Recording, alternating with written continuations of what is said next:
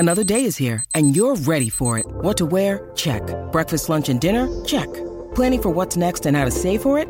That's where Bank of America can help. For your financial to-dos, Bank of America has experts ready to help get you closer to your goals. Get started at one of our local financial centers or 24/7 in our mobile banking app. Find a location near you at bankofamerica.com/talktous. What would you like the power to do? Mobile banking requires downloading the app and is only available for select devices. Message and data rates may apply. Bank of America N.A., member FDIC. Pod Save the Queen! Hello and welcome back to Pod Save the Queen, the Daily Mirror's royal podcast. I'm your host, Anne Gripper, and I'm joined by Daily Mirror royal correspondent. The last time we can say that, really. I know, hello. Murphy. It's her last day. She's gone out in style, it's fair to say. She has seen Meghan and Harry happily married. Yeah. So, the wedding. It did turn out to be the fairy tale in the end. It hadn't always felt like that was how it was going to be in the week leading up to it, but I think probably, certainly as soon as she stepped out of the car with that magical veil, obviously I got together with some of the fashion girls on Saturday to really talk about the dress and the details and all of that. But I still love that veil. I'm a bit obsessed by it, to be honest with you. And then the whole day unfolded from there, and there were so many lovely moments. The music was incredible. The preacher was incredible. The connection between Harry and Meghan that we all got to see sort of up close in the moving footage from the TV coverage, but then also in the still pictures, which really sort of capture those moments. Yeah, I mean, I think it's just quite fascinating, really, because we spent such a long time wondering what this wedding is going to be like and what the elements of the day will be, and then to actually see it and have it all have happened now feels quite surreal. I think there was a sense in the week running up to the wedding that there was an increasing sense at one point that maybe this wedding would be tainted. Maybe it wouldn't be pulled off in the way that they wanted it to because of all the upset over whether or not her father was going to come, seemingly very kind of confusing situation where an American website became his official spokesperson. And which still seems to be the case. Yes. He's apparently spoken to since the wedding. I mean, we've never had a situation like that before, and the palace did not seem to be able to change that scenario. They seem very much caught out by it in the first place. And Meghan clearly very upset that her father couldn't make it. We had this situation where at one point he was coming again, then he wasn't. And then Charles being asked to step in and walk her down the aisle, while there was, from a lot of people, a sense that it was a lovely decision, there was also this feeling of, well, actually, would her mother have been the right choice? And was it all a little bit strange now? And other things as well. I mean, the weather in the last few weeks has been absolutely crazy in this country. We've gone from freezing cold to boiling hot. And, a few weeks ago, you just didn't know what was going to be going on. Yet on the day, it couldn't have been more perfect. And it really did feel as though everything just came together. All the stars aligned. Really, yeah, they really did. And there was just this, I went into the church before the wedding. There was one journalist in there during the wedding, but actually I think initially we were all a bit fed up when we found out that was going to be the case, that we weren't going to get to go in. But then when you actually went in to see it beforehand, it feels very small. It's really interesting how you've got this grand chapel, but it doesn't feel big when you're in there. And it's this 500-year-old chapel. It's Gothic architecture, but they'd managed to make it feel quite modern in there. They had quite utilitarian chairs that were laid out in the nave. Obviously, the choir has fixed seating with the pews, but it did feel like a very kind of quite trendy setup in there. Very unstructured flowers, very modern flowers. Obviously, you had those nice floral tributes to Diana with the white roses, and Meghan's favourite peonies and foxgloves. With quite a strong smell coming off those flowers in the church, and it was a little bit like a bit of outdoors indoors when you were in there. Looking at the pictures again yesterday, because I was in the office both days and spending a lot of time looking at pictures, that big screen essentially of, I think it was 3 arches. 5 it was actually, but five arches.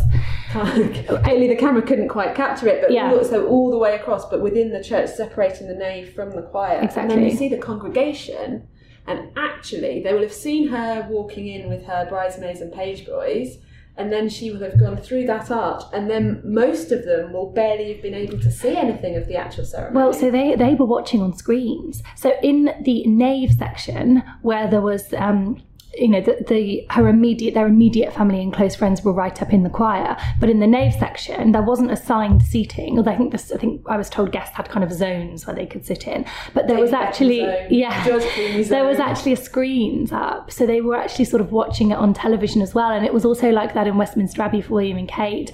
There were several screens they could see the ceremony, but you're right, she would have walked past them and they wouldn't have been able to see once she'd gone past anything but maybe a glimpse of her back and Harry's back.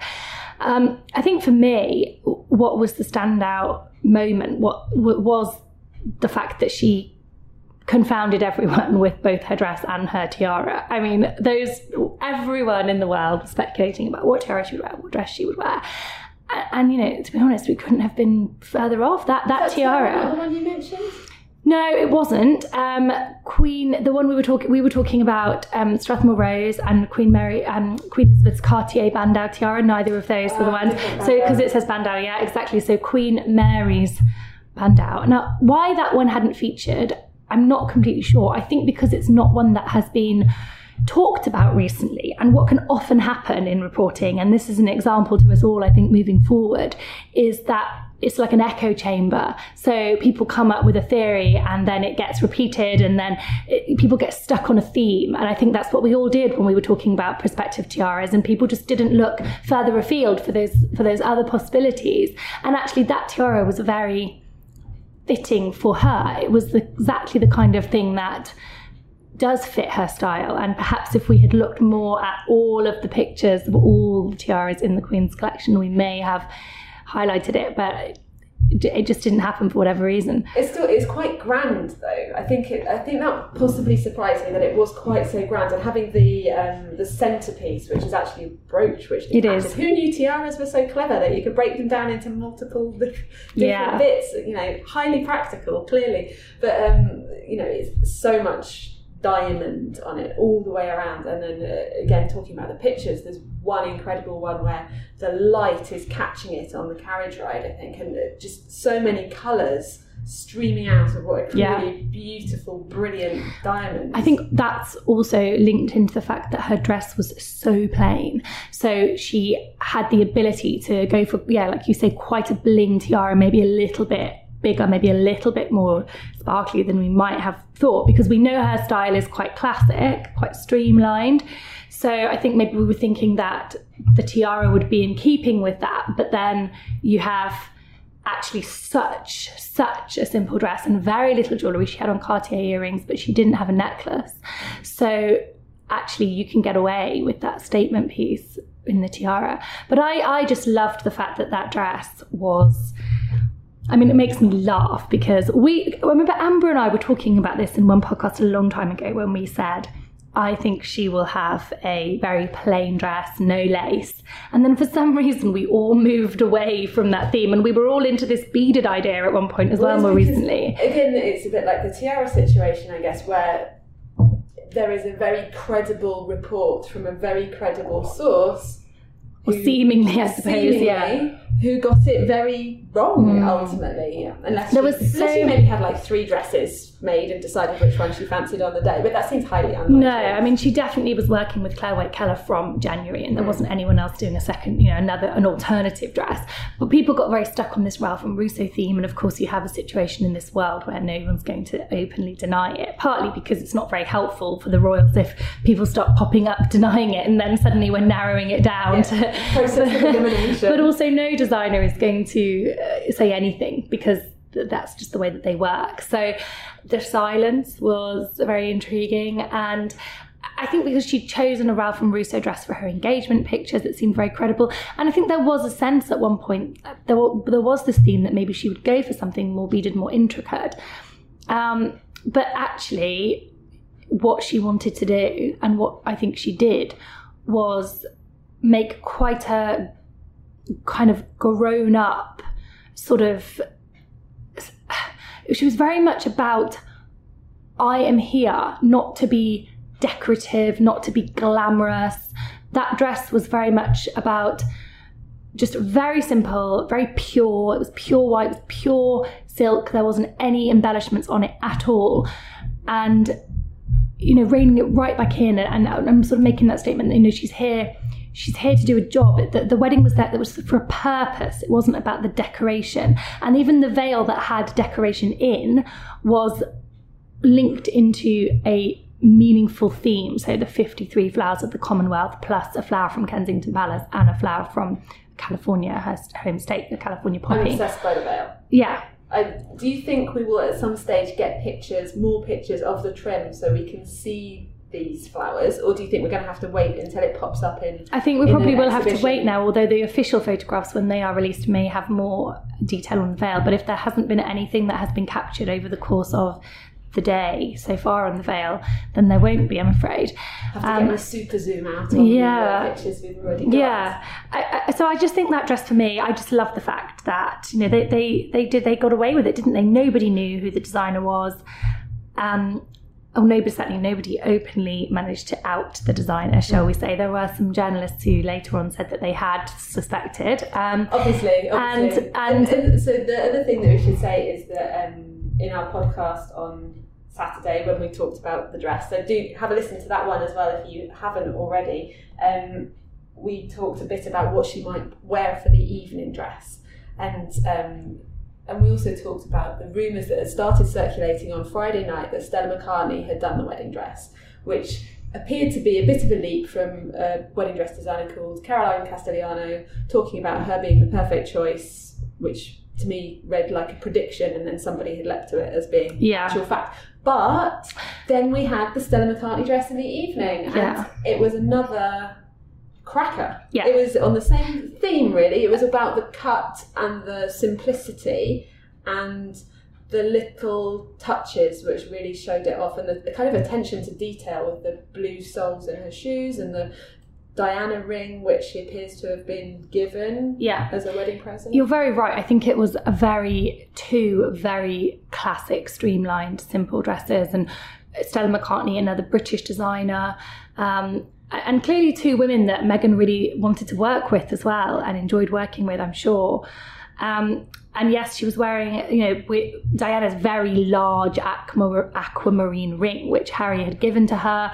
We don't know if he's given it to her permanently as a present or if it was loaned to wear. I mean, we would assume that Meghan and Kate would be the two women who would wear Diana's jewellery. And whether or not Meghan is keeping this ring for good, we're not sure. But I think that what Meghan's dresses kind of showed was she very much wanted to. She's kind of got a very clear idea of what she wanted. She was very much about the kind of no fuss, and I think that's almost what the day was like as well. There wasn't a lot of fuss on the day. I was quite amazed, to be honest, how she didn't get emotional when she walked down the aisle. I can't believe that she kept her composure, because he was very emotional. Harry was quite emotional throughout the service.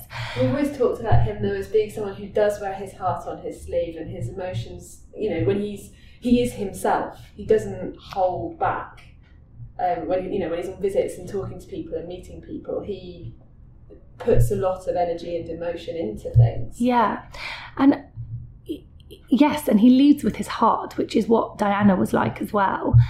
And I think what's interesting is that when you look at the two of them, there was a sense, some part of the ceremony, I felt, where she seemed so much more grown up than him.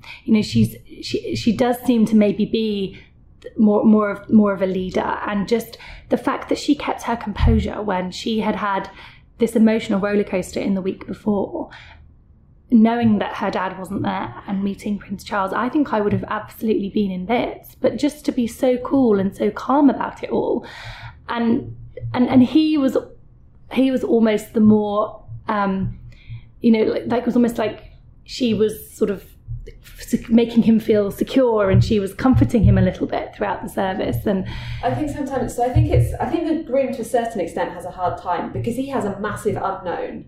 So she knows what she's going to look like. She knows what she's going to wear. She knows how the the chapel's going to be set up. She knows what her husband-to-be is going to wear. Fine. She doesn't know how she's going to feel walking down the aisle with the eyes of the world on her and all of her, friends, not so much family, her mum being the only family member that was there, but the people that she cares about in the church with her. Whereas Harry has got this waiting. He's waiting there with his brother. His brother's having to try and keep him calm and did a lovely job with that, and the sort of little bits of discussion and memories of Diana or the lip readers were picking up, but certainly he was a good sort of companion and supporter. But you're there and you're waiting, and the woman that you love is about to walk in, and you don't know what she's going to look like. You don't know how you're going to feel when you see that. And then that moment of seeing her and pulling the veil back, and she had such a beautiful smile and gazing at him like, I'm now getting emotional.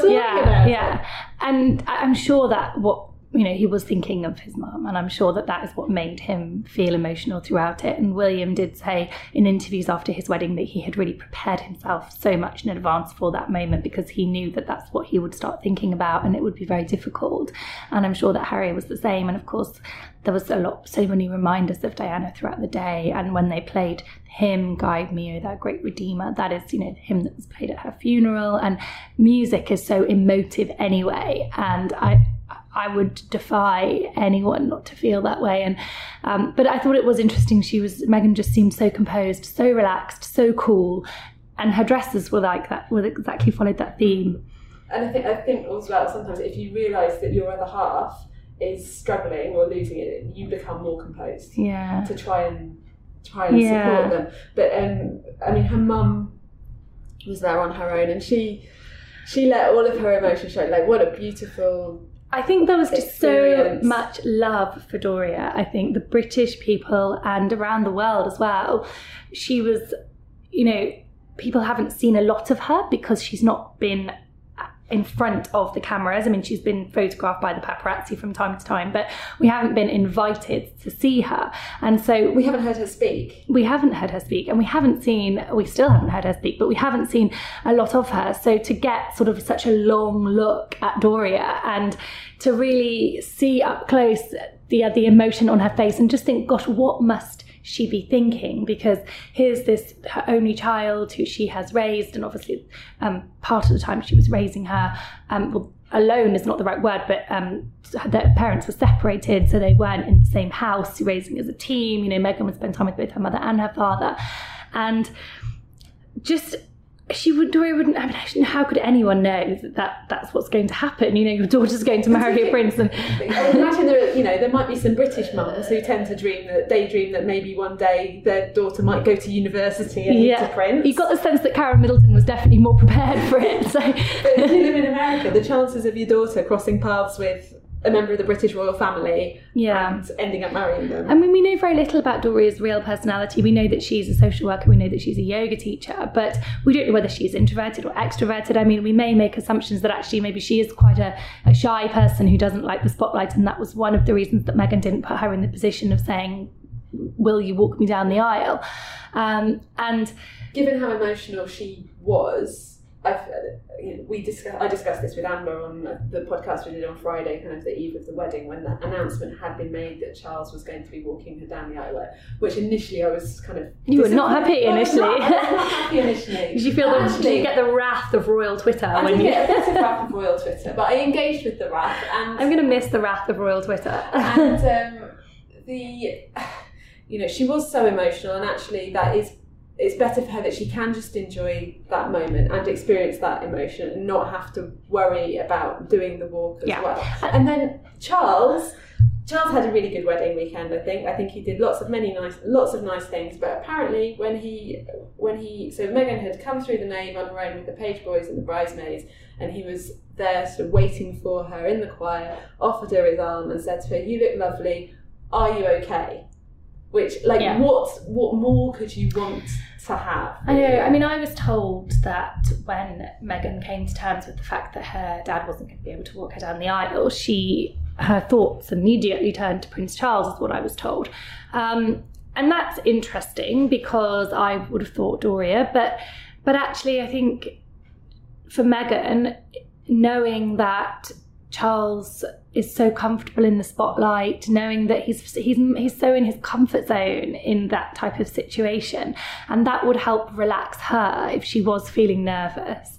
And they seem to actually have quite a close relationship. And I think, Charles has been very, very welcoming to Meghan from the beginning, and also to Meghan's mum. I think that Charles and Camilla were very keen to make Doria feel welcome, and you saw that when they came out onto the steps of the chapel. Obviously, Doria was by herself, and Charles made sure that she wasn't just left while they talked to each other. He made sure that she felt involved. There's that lovely picture of he's got Camilla on one arm and Doria on the other, and so it's been Harry and Kate and William as a threesome for a long time, and now they're four. Yeah. And now you had this new threesome of Charles and Camilla. But there's no question that William and Harry and the whole royal family really is conscious of the fact that in order for a royal bride and wife to thrive, they need to feel embraced by the whole family. And that's something that William has been very keen to do with Kate. And I think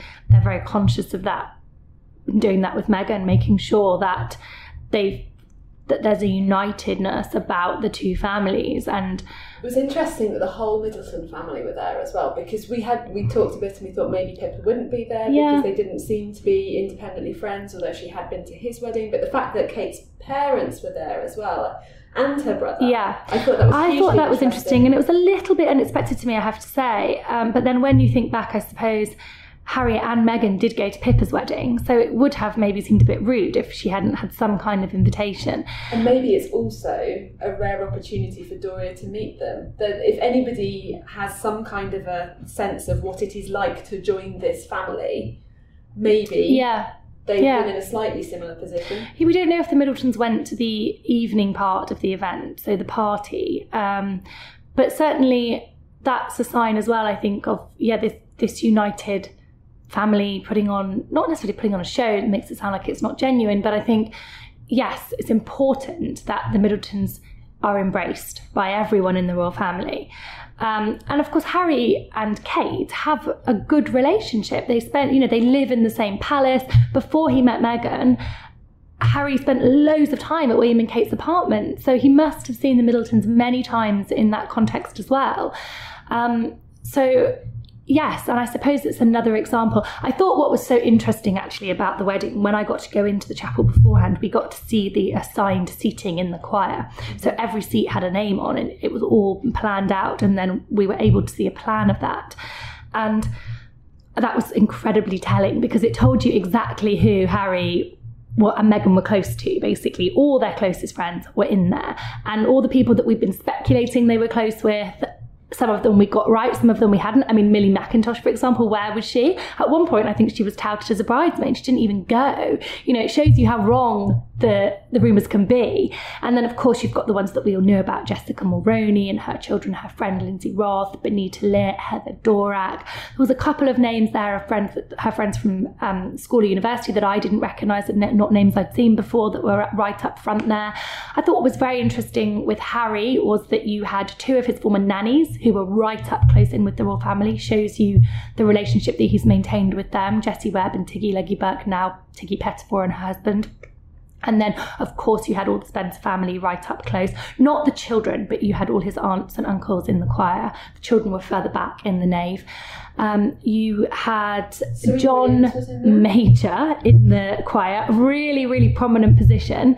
That was surprising to everybody, because obviously Theresa May wasn't invited at all as Prime Minister, and he was Prime Minister in the 1990s. Yeah, but what happened was that he was appointed William and Harry's guardian when Diana died, and so that was a role that he took on. But that was very much he was a legal executor of her will, I believe, and that was quite a formal role. And I don't think that Harry would have invited him to sit in such a prominent position, right on the front row, next to all the royal family, just because of some historical position that he had been given.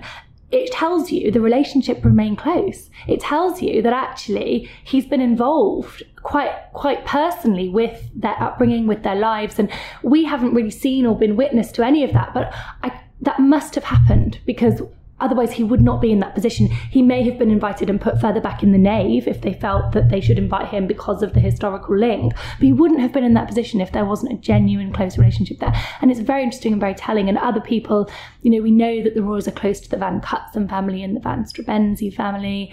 There were many members of that family right up close.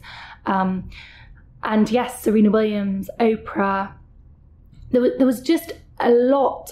And with the Suits cast as well. So most of the Suits cast were in the nave, but then there was one actress, Abigail Spencer, who is not sort of one of the main characters, but she features quite significantly in Suits.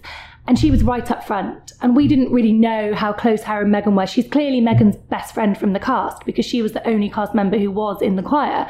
That's something we didn't know before. We found out a lot from that seating plan. And I think the Sunday Mirror had talked about the congregation was worth at least £3 billion between them all. Probably. I mean, how do you wish this thing? Possibly even more than that. Also, by the time you've got the Reddit founder who's married to Serena Williams, the Clooneys, and Oprah, I'm sure. Before you even get to the royal family, then, you know. We should give a mention to Fergie as well, because she's back in the fold and she was there. Now, she was seated in the choir, but she was seated on the opposite side to the royals. She wasn't seated with her children. She wasn't seated with Prince Andrew and her children. She was seated right next to I think she was next to Earl Spencer and his wife on the other side. And she looked so happy. I mean, that's the thing about Fergie, is that for all her ups and downs over the years, she bounces back, doesn't she? And she doesn't seem to hold any grudges against anything, or she just was so excited to be there. And she got a great reception as well. Although apparently Camilla also got a good reception. One of our reporters, because there is always some discussion about how exactly that is, and obviously with the memories of Diana so prominent in the daytime, but she seems to get on well with Harry and William. And I feel like over the summer, Charles and Camilla suffered a blip because people went back over that whole story of, how their adultery and their affair, and casting them really as the villains and Diana as the victim in that whole story. But then I think we generally, other than that sort of moment over the summer where that was all resurrected, generally I think general public separates Diana and Camilla, really. I don't think people see Camilla and think so much of her as the enemy to Diana. It's not, people are able to separate the two now, so you're able to have a situation where Harry's wedding brings up all these memories of Diana, and there were so many tributes to her, physical tributes at the day. But Camilla, there's not an obvious sense of Camilla conflicting with that really anymore, I don't feel. And she's taken her role forward and does a lot of, she's a hard-working royal with a lot of good causes of her own, and anything about osteoporosis and literacy. I said over the summer, the test will be how they were polling badly over the summer, she and Charles. And I always said the test will be how they are polling in 6 months' time. And obviously we're now 9 months on. And I haven't got a poll right in front of me now, but just anecdotally from the types of conversations that are being had, people have moved on again. We have now reached a point where she is generally accepted, really, and I think she will be queen.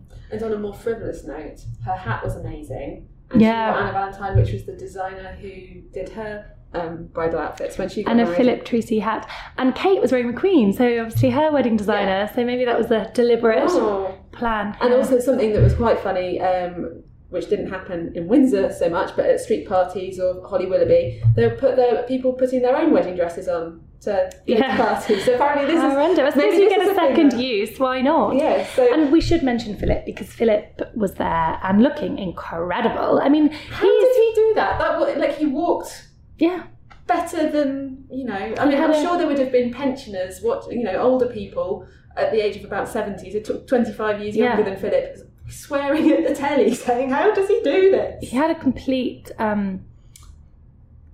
just over a month ago, he had a hip replacement, and he's going to be 97 very soon. It's absolutely incredible how he just was walking unaided. I mean, I thought he would have a stick. We talked about this a lot, and I thought wheelchair, we were getting the sense that he was up and about, but the man is unbelievable. Superhuman. And I think stubborn and determined, I think, as well, which has probably helped him in this. I think very possibly. Something I read saying that he'd been repeatedly practicing walking up and down stairs.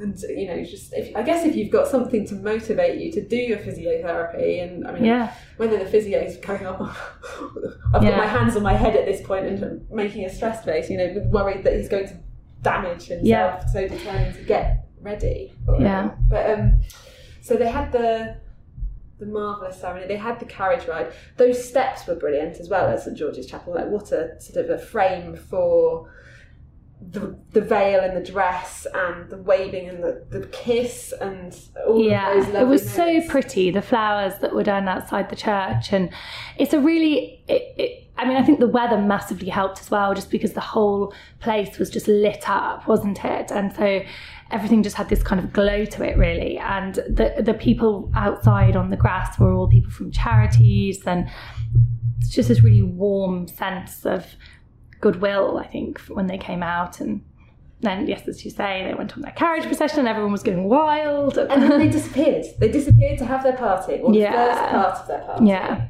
So there was the afternoon reception, which was hosted by the Queen. The afternoon reception in St George's Hall was 600 people, so all the chapel guests, and hosted by the Queen. And we know quite a lot about what happened at that reception because we were given details of the canapes and the bowl food. So because St George's Hall is a big hall, it's the largest room in the chapel, in Windsor Castle, but it holds 160 for a state banquet, so it's nowhere near 600. So they could never have sat down in that hall. So it was, we probably should have realised that really beforehand, but they had canapes, they had bowl food, trendy bowl food. You get a bowl and a fork and you stand up and eat it. We were given details. I mean, I could reel off menus, stupendous, beautiful ingredients, lots and lots of lists of lovely fresh ingredients in these canapes, sweet and savoury, champagne, wine. Elderflower cordial was served to go with the elderflower and lemon cake that was served, and it was also looked incredible when the pictures of that were released, and it was that kind of rough finish, sort of. And she'd gone for that very sort of the installation thing where it was put into goblets, and it was quite interesting. It was divided into 3 parts, the cake, and so you had the afternoon reception, and in the afternoon reception, Kensington Palace actually made an error because they put out a statement giving us a little bit of information, telling us that Meghan, the new Duchess of Sussex, and Charles and Harry were going to speak at the afternoon reception. So we were all, great, she's definitely doing a speech. We'd suspected that she would. And then they had to put out a correction not long later, a couple of hours later, saying that we made an error, and actually she was never due to speak at the afternoon reception. She was always going to speak at the evening reception. So it was just Charles and Harry. And what was interesting was that I'm not sure they actually intended to tell us that she was going to speak at the evening reception because they didn't want to give any information out about the evening reception. But then they kind of had to because they told us already. So because otherwise it becomes Meghan's going to do a speech. No, she's not. And then she doesn't do one, and it's like, what she called her to do. Yeah, so they had to clarify. So we got that extra bit of information about the evening reception that we would not have got. But Charles' speech, there was quite a few guests who came out. Obviously 200 guests went on to the evening, and then obviously there was 400 who didn't, and a lot of them were people who were affiliated with charities or heads of charities the couple worked with, people who they know but they're not in their super close circle. And a lot of these people were quite chatty about what had happened in the reception, and were telling people that they had heard Charles's speech, and Charles, we understand, spoke very warmly of Harry, made some jokes about bringing him up, changing his nappies, and just saying how happy he was for him and how well he turned out. And we know that Charles is very comfortable giving speeches, and he's quite, he's quite understated in the way that he delivers them. He's very confident in the limelight. He's quite happy making jokes. And then Harry made a speech, and we know that Harry said to Meghan, "We make a great team." He also told her that she handled everything with such grace.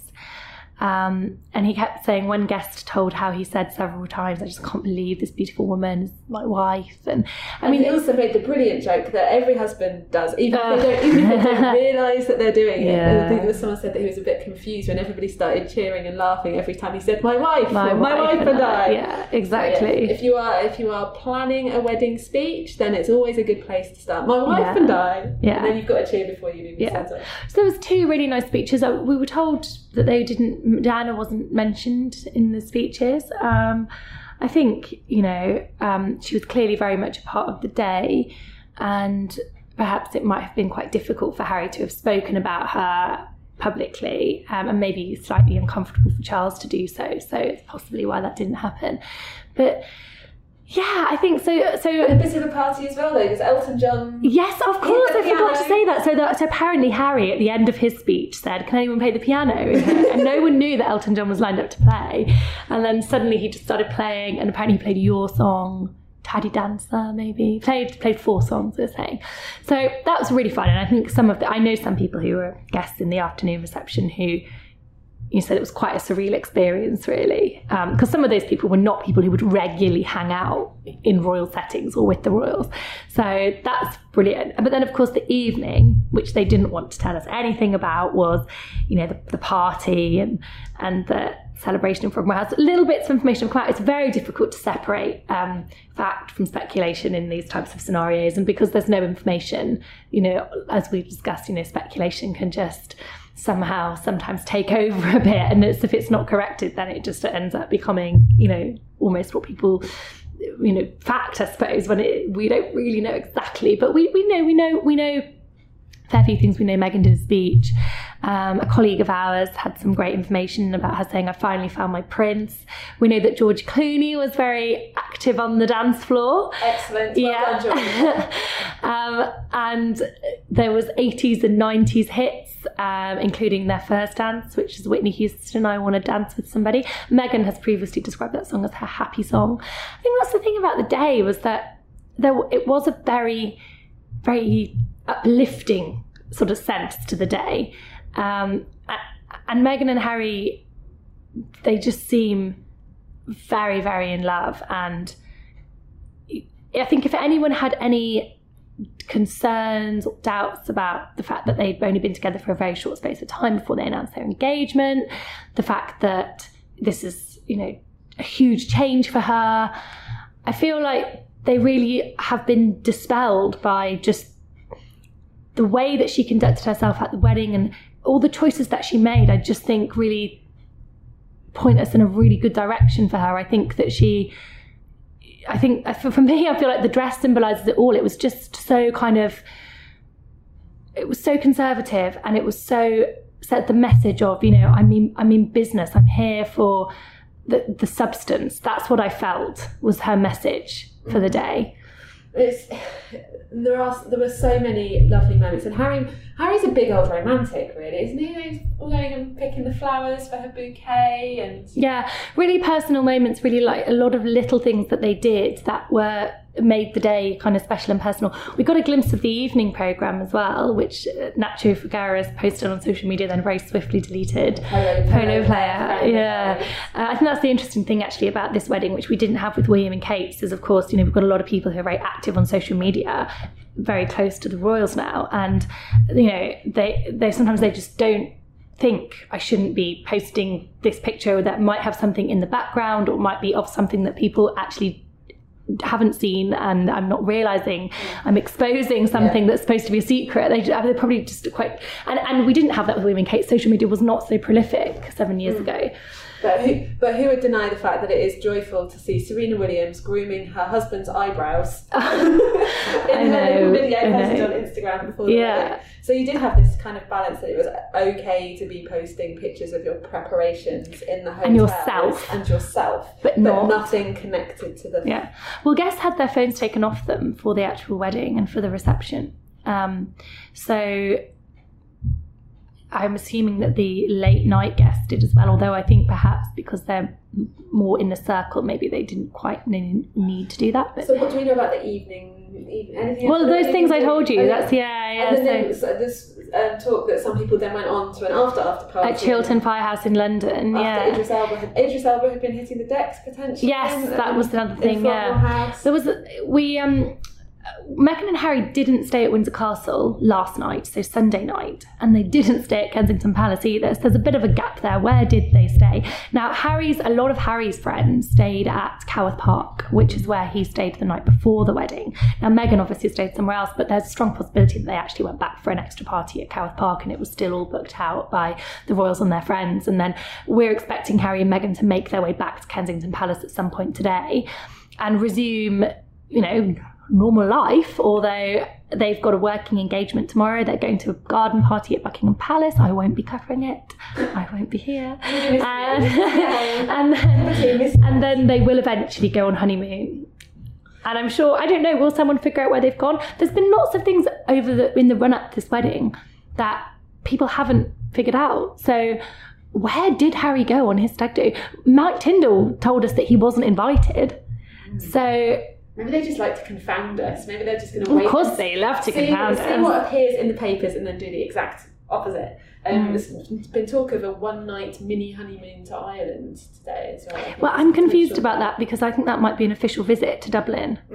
Okay. That's been speculated. Well, Ireland would be interesting anyway. And it would probably be one night, 2-day visit.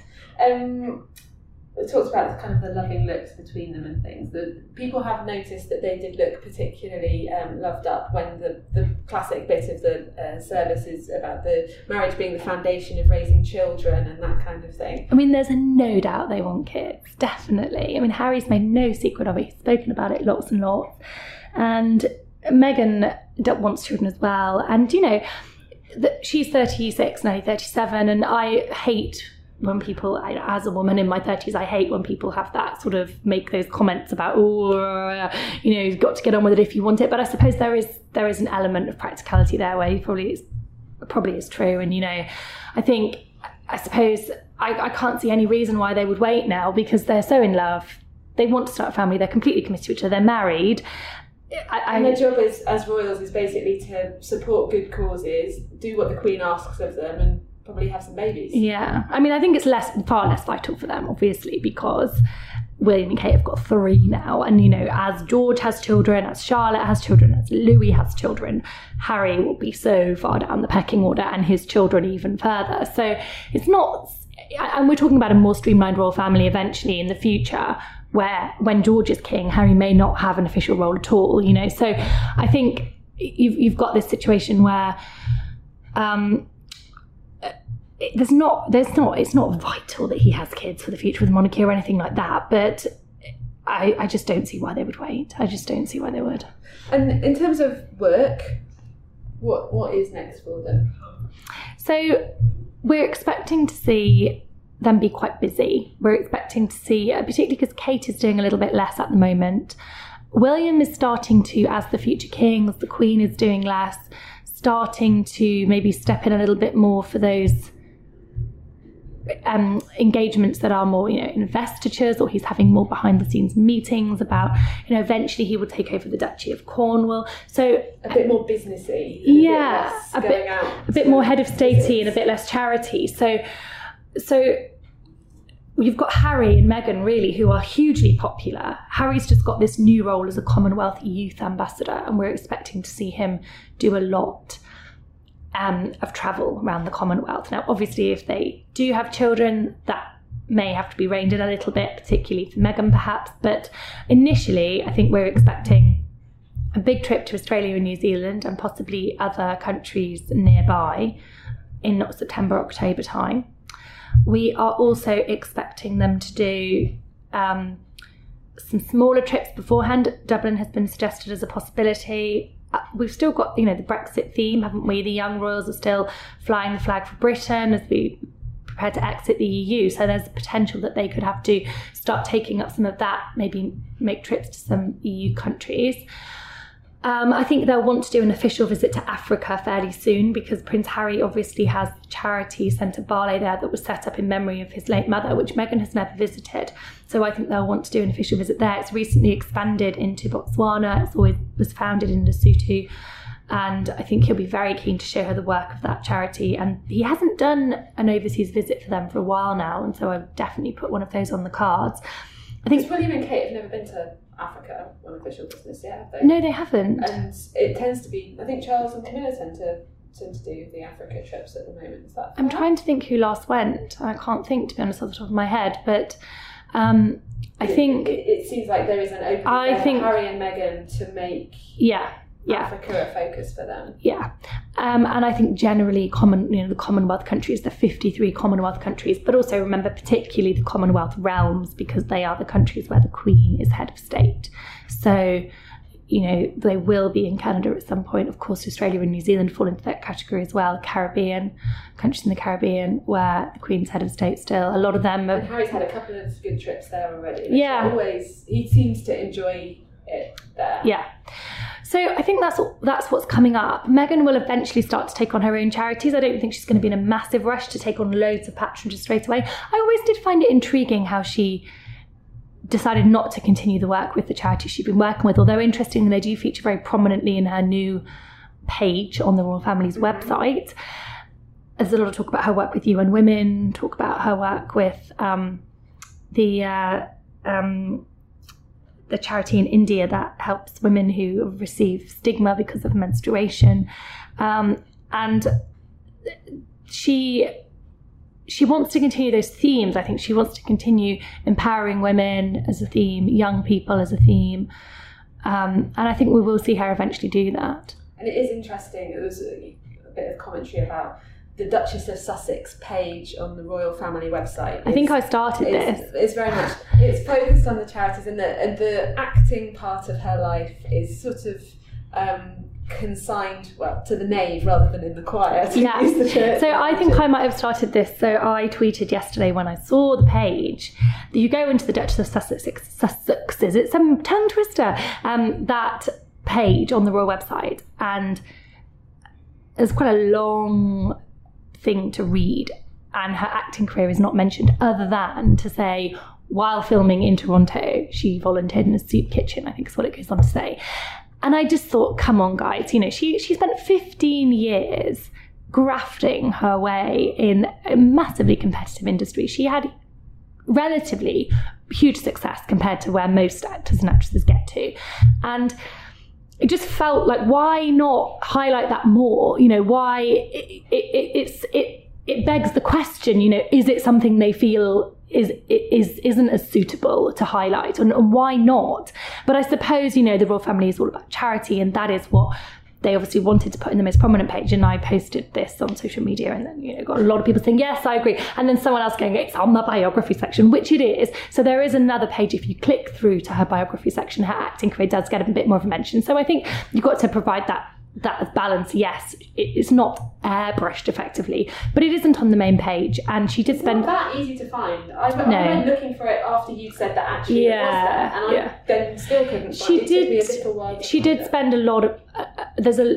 Considering how much of her life that was, it seems disproportionately sidelined. But then I suppose what people might say is the charity work is more relevant to what she's doing moving forward. And so that's why, because even though her acting was a huge part of her life, it's not what she's going to be doing now. So I suppose you could make that argument. Do you think there's any likelihood that her mum might move over to Britain to be with her? I think it'd be really interesting to see what happens with her mum and also her father and her half siblings, because remember, the narrative, the interest is not going to go away now that they're married. It's not just like, right, all of the excitement was the build-up and now suddenly, their lives will never go back to normal, really. And so it'll be interesting to see what happens moving forward with her dad. When will she see him? He gets all the texts on his phone to say, will you please stop talking to TMZ? Yeah, when is she going to see him next? I think people would like to know, is she going to fly over to see him? We don't really know how much she has seen him in the last couple of years, and there's still that very odd scenario where Harry has not met him. And now they're married. And then, of course, her mum, can her mum just go back to normal life? Very possibly. The Middletons did to a certain extent. They carried on their business, they carried on, and these people they're not people who are being supported by the system. So the taxpayer is not paying for Doria, so she has to carry on working. And I mean, I'm sure Meghan and Harry can pay for if they wanted to, and blah blah blah blah. But what happens now, I think, is going to be tricky for them, because she'll want to go back to having as normal life as possible. But is that really possible? And probably. I mean, remember, Doria has lived in LA and Meghan has been in Toronto, so it's not like they've been used to being living next to each other for years. And so perhaps she, would you want to move your whole life over to London? Would she want to do that? Maybe if she has grandchildren, who knows? Yeah. Grandchildren, always a game changer. So certainly spend more time here, perhaps. And of course, she's not going to be having money problems of getting over here, or space where to stay. It'd be very easy for her to spend 5 or 6 months of the year in the UK and then the rest in LA. So that was the royal wedding, I think. We're still waiting to see.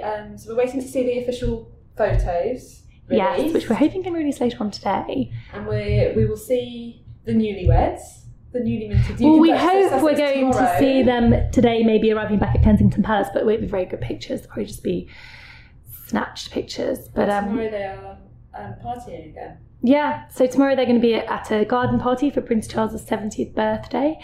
I think that would be lovely. It'd be nice to see them again. I think it's nice for them to kind of recognise that there's such huge interest, and actually to kind of give a couple of appearances before they go on honeymoon actually is quite good for helping everyone to get a bit more kind of satisfy their interest and let things settle a bit more before they go away. It's quite funny, it's quite remarkable really, in this country, that she is now just the Duchess of Sussex, and we have this system where that is the case, and one day she's Meghan Markle, the next day she's the Duchess of Sussex, and yeah. I wonder what she thought when she woke up on Sunday morning. It was just like, yeah, surreal. So as they begin their new married life, you're going to be off to begin your new working life. I know. I mean, what a way to go out. It has felt at times in the last couple of weeks, quite overwhelming, because I should really be, casually clearing up my desk, having lunches with people, and it's been incredibly frantic, incredibly busy. And at times, very quite stressful, quite long hours, quite demanding. There's a lot going on with this wedding, and there was a lot of excitement. And that was before it all took a bit of a funny turn, and before it all happened. Yeah, I mean, the events of the last week, just the backwards and forwards over Thomas Markle, is he going, is he not going?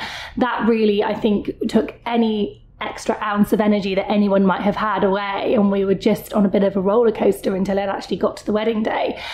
And yeah, this morning, I have to say, it did not feel like a Monday. I was completely confused as to what day it was, because I'd had such a long stint of solid working across the weekend. But,